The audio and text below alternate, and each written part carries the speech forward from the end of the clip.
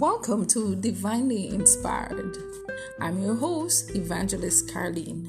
Today we'll be looking at Joshua 24 verse 15, and it reads, "And if it seem evil unto you to serve the Lord, choose you this day whom you will serve, whether the gods which your fathers served that were in the other side of the flood, or the gods of the Amorites, in whose land you dwell.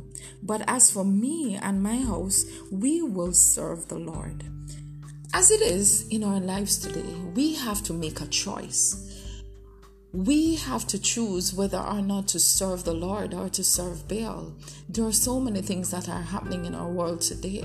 And as we look on, there are so many persons who have turned their backs upon the Lord. It's your choice. The Lord is saying that here I am the one who died for you. I am the one who saved you. I've given you hope. Turn to me. He said, "You shall have no other God before me, but you shall serve the Lord with all thy heart, with all thy strength, with all thy might, and love your neighbor as yourselves." But the truth is, some of us really don't know how to love because we don't love ourselves.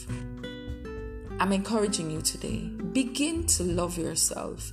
And as you begin to love yourself, you'll be able to love others around you. We can do it. We can change this world with love, one person at a time.